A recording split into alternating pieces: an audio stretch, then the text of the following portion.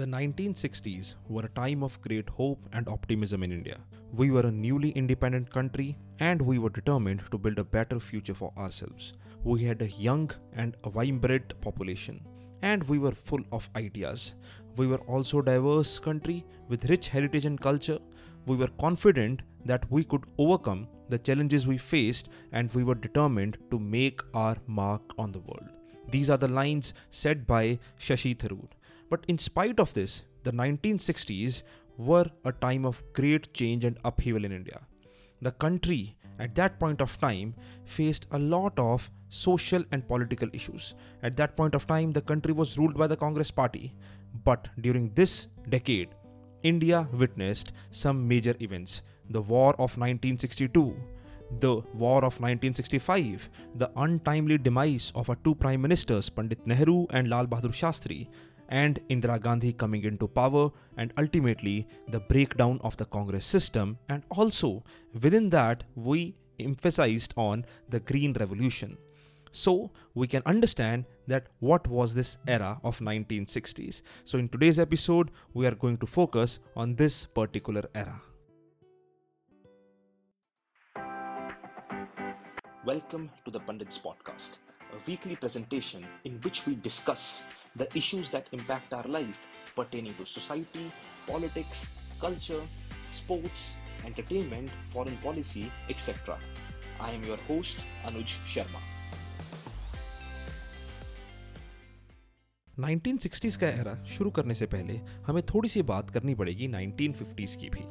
1959 में एक बड़ा इंपॉर्टेंट इंसिडेंट हुआ भारत के इतिहास में, बल्कि एशिया के इतिहास में, एशियन हिस्ट्री में। 1959 में his holiness the Dalai Lama was given asylum in India. तो ये 1959 का जो क्राइसिस है, तिब्बतियन क्राइसिस, ये बड़ा इंपॉर्टेंट क्राइसिस है जिसने डिफाइन किया आने वाला फ्यूचर एशियाई सेंचुरी का या एशियन सेंचुरी का।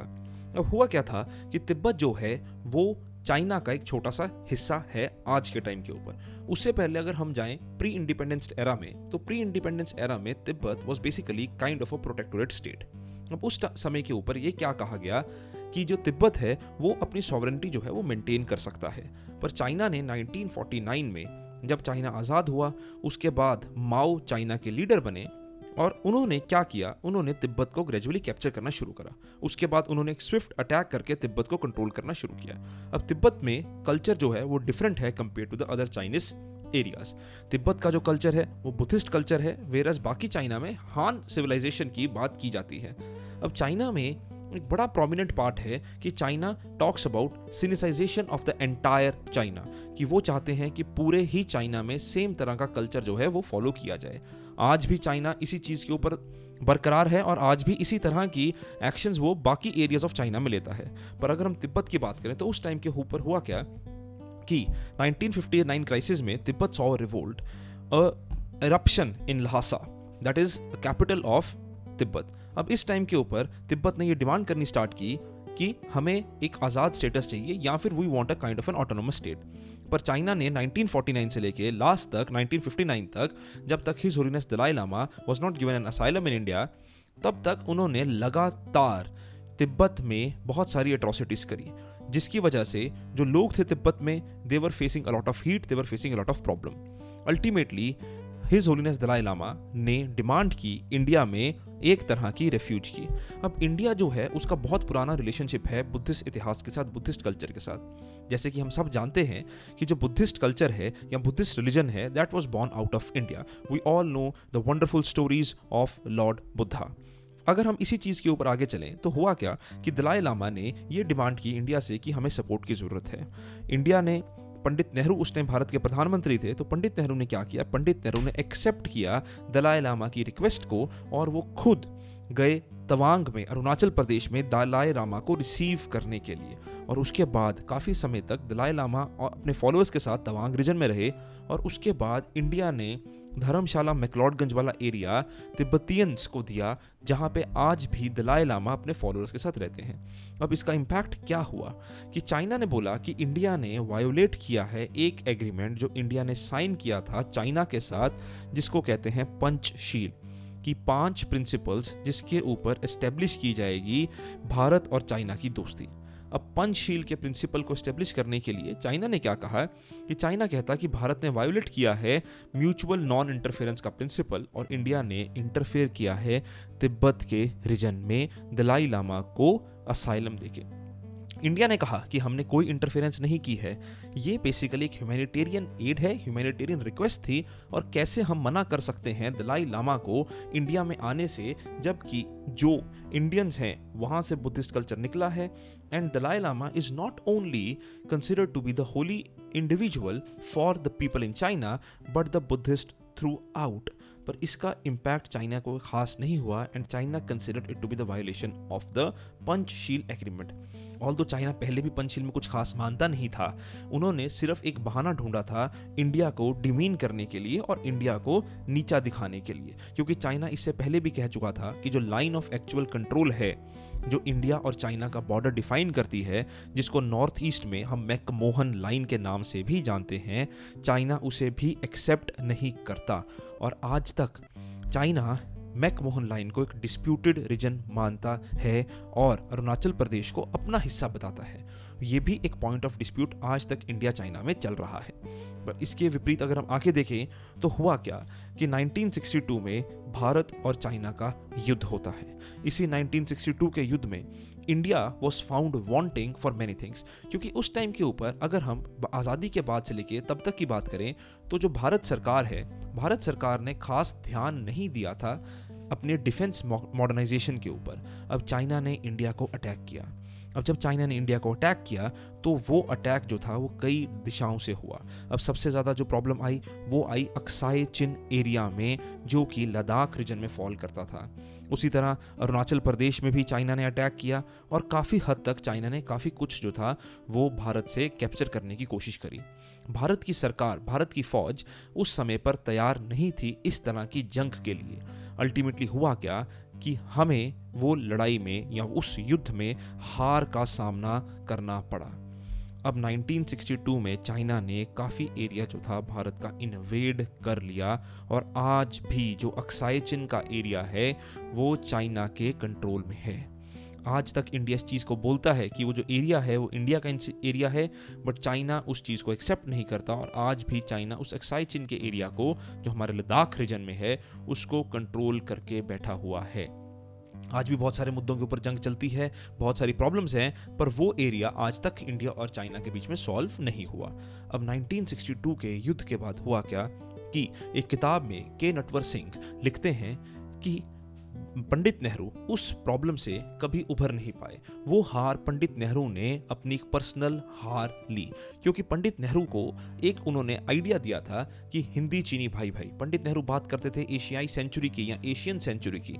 उस एशियन सेंचुरी में वो ये कहते थे कि भारत और चीन और इंडोनेशिया, उन्होंने 3 इन देशों का नाम लिखा था, जो विजय गोखले साहब ने अपनी किताब में भी कहा कि इन तीनों देशों का नाम लिखा था कि ये सारे एक साथ मिलकर आगे एशिया को लेके चलेंगे। पर चाइना ने कभी इस बात को नहीं माना और 1962 की जो हार थी वो पंडित नेहरू के लिए एक पर्सनल ट्रेजेडी थी, एक पर्सनल लॉस था, जिसका इम्पैक्ट आगे उनकी हेल्थ के ऊपर भी हुआ। और 1964 में unfortunately Pandit Nehru passed away. At that point of time, there was no alternative leadership in the Congress, तो बहुत सारी प्रॉब्लम्स कांग्रेस को फेस करनी पड़ी, क्योंकि उस टाइम के ऊपर ये सवाल अक्सर उठाया जाता था कि आफ्टर नेहरू हु। अब प्रधानमंत्री नेहरू के बाद कांग्रेस पार्टी जो थी वो के कामराज के हाथ में थी। के कामराज साहब ने और जो बाकी सीनियर नेता थे उन्होंने क्या किया, उन्होंने लाल बहादुर शास्त्री साहब को भारत के प्रधानमंत्री पद सौंपा। अब नेहरू साहब का देहांत तो हो गया, पर नेहरू साहब के साथ या पंडित नेहरू के साथ बहुत सारी भारत की लेगेसी जोड़ी जा सकती है। डेमोक्रेटिक इंस्टीट्यूशंस की बिल्ड करना, सेकुलरिज्म के आइडिया की बात करना, कॉन्स्टिट्यूशनलिज्म के आइडिया की बात करना, सोशलिज्म की बात करना, एक हिंदू मुस्लिम फ्रेंडशिप को एस्टेब्लिश करना। आज नेहरू की लेगेसी बड़ी कंटेस्टेड लेगेसी है, पर उनकी अचीवमेंट्स को कोई डिनाई नहीं कर सकता और बहुत सारे प्रॉब्लम्स उस टाइम पे थे, बहुत सारे क्रिटिसिज्म पंडित नेहरू के हैं जो बिल्कुल वैलिड क्रिटिसिज्म है। पर क्या हम उनकी लेगेसी को डिफाइन कर सकते हैं या डिक्लाइन कर सकते हैं? बिल्कुल नहीं। डिक्लाइन तो बिल्कुल नहीं कर सकते, डिफाइन बिल्कुल कर सकते हैं। अब इसके बाद हुआ क्या, जब लाल बहादुर शास्त्री साहब भारत के प्रधानमंत्री बने तो उस टाइम के ऊपर इंडिया बहुत बहुत सारी प्रॉब्लम्स फेस कर रहा था। एक तो लॉस ऑफ लीडरशिप थी, दूसरी उसी तरह हमारे देश में एक एंटी हिंदी एजिटेशन भी ब्रेक हुआ। ये जो एंटी हिंदी एजिटेशन था ये नॉर्थ और साउथ के बीच में था, क्योंकि साउथ में ये कहा गया कि जो इंग्लिश है उसको एक कंटिन्यूड ऑफिशियल लैंग्वेज रखा जाए, क्योंकि भारत के असेंबली ने यह कहा था कि हिंदी को प्रमोट नहीं किया जाएगा, हिंदी को हम अपनी राष्ट्रभाषा नहीं बनाएंगे 15 साल तक। अब 15 साल खत्म होने को आए थे, क्योंकि 1950 में संविधान की स्थापना हो चुकी थी। 1950 से लेकर 1965 तक हमने ये कहा कि हिंदी को प्रमोट किया जाए, पर उसके बाद सदर्न स्टेट्स ने कहा कि ये एक्सेप्ट नहीं होगा, एंड अल्टीमेटली आज तक जो है English and other official languages या other languages in the Indian constitution are recognised as the official languages. अब उसी दौरान लाल बहादुर शास्त्री साहब के एक छोटे से टेन्योर में, जो 2 साल का सिर्फ टेन्योर था, उसमें एक और इंसिडेंट देखने को मिलता है, जो भारत की दूसरी जंग थी पाकिस्तान के साथ, इंडिया पाकिस्तान वॉर ऑफ 1965। अब पाकिस्तान बहुत एक ओवर कॉन्फिडेंट देश था, या अभी भी है। पाकिस्तान को लगा कि भारत अभी अभी एक हार से निकल के सामने आया है, तो क्या भारत उस हार को संभाल पाएगा, क्या भारत पाकिस्तान की आर्मी को टैकल कर पाएगा। पाकिस्तान को लगा कि यही मौका है, हम कश्मीर को कैप्चर कर सकते हैं। तो 1965 में Pakistan launch Operation Gibraltar in August 1965। The plan was simple: covertly send Pakistan army personals, commence a guerrilla war, destroy infrastructure, attack Indian presence and bank on local participation। Pakistan को ये लगा था कि जो कश्मीर के लोग हैं वो पाकिस्तान का साथ देंगे और पाकिस्तान कश्मीर को कैप्चर कर पाएगा। पर the plan failed, and what happened that the Kashmiris did not back Pakistan. India learnt of the infiltration and began its counter-attack। Lal Bahadur Shastri साहब की गवर्नमेंट ने एक बड़ा इंपॉर्टेंट और इंटरेस्टिंग डिसीजन लिया। Rather than tackling the Pakistan in Kashmir, जहाँ पे वो काफ़ी हद तक अंदर आ चुका था, उन्होंने पंजाब की साइड से अटैक लॉन्च कर दिया, and the Indian military and the Indian troops started inching towards Lahore. अब पाकिस्तान घबरा गया कि अगर वो कश्मीर नहीं छोड़ेगा तो क्या पाकिस्तान से हम लाहौर ले लेंगे। ये बहुत ज़्यादा लोग लिखते हैं अपनी किताबों में कि ये ज़रूर हुआ था कि इंडिया काफ़ी हद तक लाहौर के पास पहुंच गया था, and Pakistan was very scared. Ultimately the ceasefire was announced and India won. अब यही कहा जाता है कि भारत की सरकार और भारत की फौज ने एक बहादुरी से जंग लड़ी और भारत ने पाकिस्तान को उस युद्ध में मात दी, क्योंकि what Pakistan was aspiring to do, capturing of Kashmir, infiltration into Kashmir, it completely failed in its plan. After that, Lal Bahadur Shastri went to Tashkent to sign the agreement between Pakistan and India. Unfortunately, after signing the pact in January 1966, he passed away and he could not even reach back to India. अब 2 साल के अंदर अंदर भारत ने 2 अपने बहुत ही उम्दा प्रधानमंत्री को खोया। अब अगेन उस टाइम के ऊपर क्या हुआ कि Congress was again found wanting and the leadership was again found wanting that what should be done. At that point of time again K Kamaraj stepped up, and काफ़ी सारे जो लीडर्स थे उनकी डिसीजन मेकिंग के बाद और उनसे विचार विमर्श के बाद क्या किया गया कि इंदिरा गांधी को प्रधानमंत्री बनाया गया। अब इंदिरा गांधी यंग लीडर्स थी। Indira Gandhi had even served as the cabinet minister during the time of Pandit Nehru. अब उस टाइम के ऊपर कांग्रेस पार्टी में ये चल रहा था कि क्या इंदिरा गांधी प्रधानमंत्री बनेंगी या मोरारजी देसाई। मोरारजी देसाई वो second in command, he wanted to become the prime minister, but the leadership like of K Kamaraj, उन्होंने क्या किया, उन्होंने इंदिरा गांधी को बैक किया, कि उनको लगा था कि इंदिरा गांधी जो हैं वो यंग लीडर हैं और साथ ही साथ वो ज़्यादा पावर कमांड नहीं करेंगी, और K Kamaraj and his partners like of N. Sanjeeva Reddy and others, they could continue to enjoy the power of the Congress party। अब बहुत सारी जगहों पे ये भी लिखा गया है कि उस टाइम के ऊपर इंदिरा गांधी को गूंगी गुड़िया के नाम से बुलाया जाता था कि she didn't know what to do and how the system had to function। अब उसके बाद क्या हुआ, उसके बाद जो हुआ वो सब ने देखा कि इंदिरा गांधी ने किस तरह ग्रेजुअली कांग्रेस में अपनी होल्ड बनाई। अब 1967 के इलेक्शंस में एक और बड़ा इंपॉर्टेंट इंसिडेंट हुआ कि 1967 में पहली बार ऐसा हुआ कि कांग्रेस पार्टी बहुत जगह इलेक्शन हारी। अब कांग्रेस पार्टी की सबसे वीकेस्ट परफॉर्मेंस रही थी वो पिछले कुछ इलेक्शंस को अगर देखा जाए उसके मुकाबले में। अब इंदिरा गांधी को लगा कि यही टाइम है, at that point of time she could enjoy the power and she could hold the power.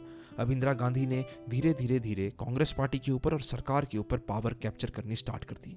उन्होंने कई लॉज लेके आए जो आज के टाइम पे बड़े फेमस बने, जैसे कि बैंक नेशनलाइजेशन का एक्ट लेके आए जिसमें 14 biggest banks in India were nationalised.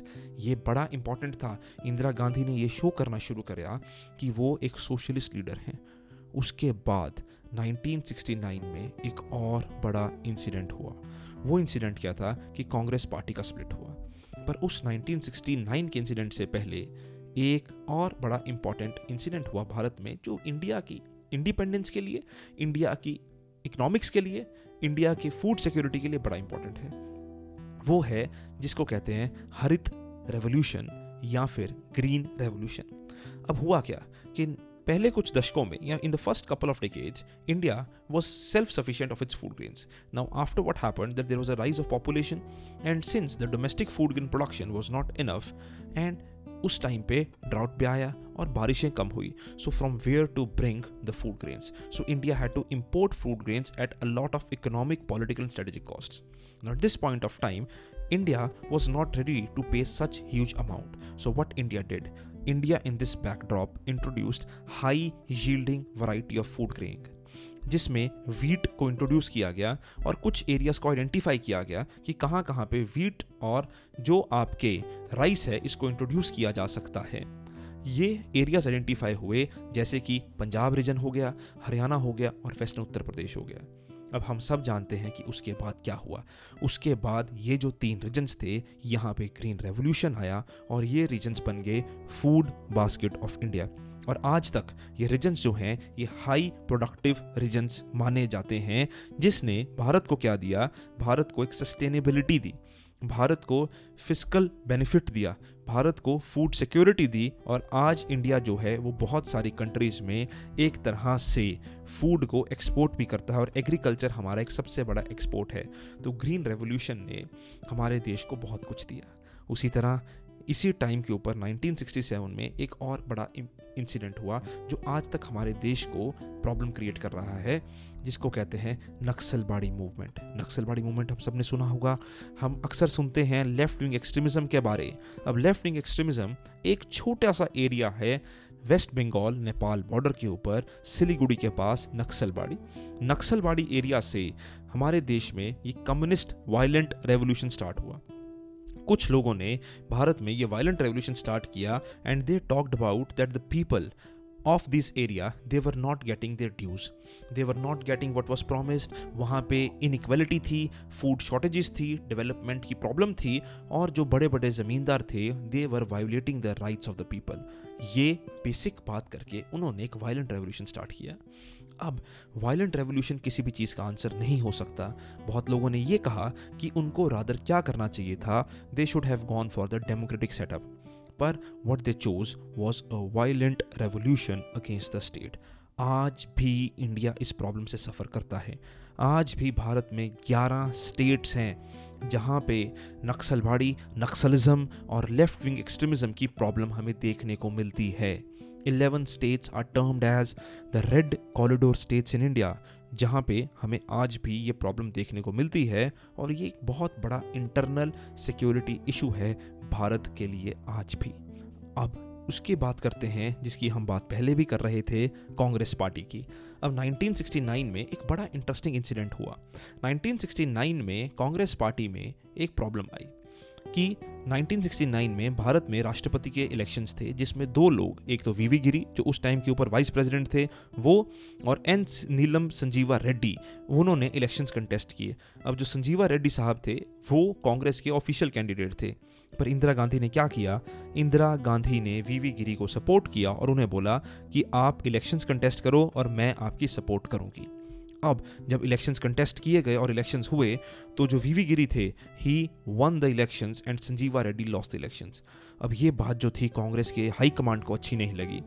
Congress party के जो प्रेसिडेंट थे एस निजलिंगप्पा, उन्होंने कांग्रेस में से इंदिरा गांधी को सस्पेंड कर दिया, जिसके बाद कांग्रेस का ब्रेकडाउन हुआ एंड अल्टीमेटली कांग्रेस की डिवीजन हुई, जिसमें कांग्रेस आर और कांग्रेस ओ की फॉर्मेशन हुई। कांग्रेस आर मतलब कांग्रेस इंदिरा गांधी ने अपनी कांग्रेस पार्टी बनाई, और कांग्रेस ओ मतलब कांग्रेस ओल्ड कांग्रेस जो थी उसकी फॉर्मेशन हुई। अब इसके बाद जो हुआ उसमें यह देखा गया कि अगले इलेक्शंस में कांग्रेस आर या कांग्रेस आई जो इंदिरा गांधी की कांग्रेस थी उसने इलेक्शन जीते। अब ये 1960s का एरा है। इस 1960s के एरा में आपने सुना कि भारत ने क्या क्या देखा। 2 प्रधानमंत्री का देहांत देखे, 2 युद्ध देखे, कांग्रेस पार्टी का ब्रेकडाउन देखा, नक्सलवाड़ी मूवमेंट की स्टार्टिंग देखी, और साथ ही साथ ग्रीन रेवोल्यूशन भी देखा। ये कुछ बेसिक सी बातें हैं जो हमने की हैं 1960s के एरा में। इसके बाद हम कंटिन्यू करेंगे अगले एपिसोड में about the era of 1970s, जिसमें बहुत कुछ भारत ने और देखा, कुछ अच्छा कुछ बुरा। अल्टीमेटली भारत एक देश जो आज है वो हर इस पड़ाव का एक हिस्सा है, एक एक्सपीरियंस है। अगर आपको ये एपिसोड अच्छे लग रहे हैं तो प्लीज़ इसे शेयर कीजिए और हर आदमी को भारत के इतिहास के बारे में बताइए। So if you really liked the episode, you can share it with your friends, subscribe to my podcast, and I shall see you next week as well with another interesting topic. You can follow me on Instagram and Twitter by the handle of the Pandits Podcast. Thank you. Keep listening.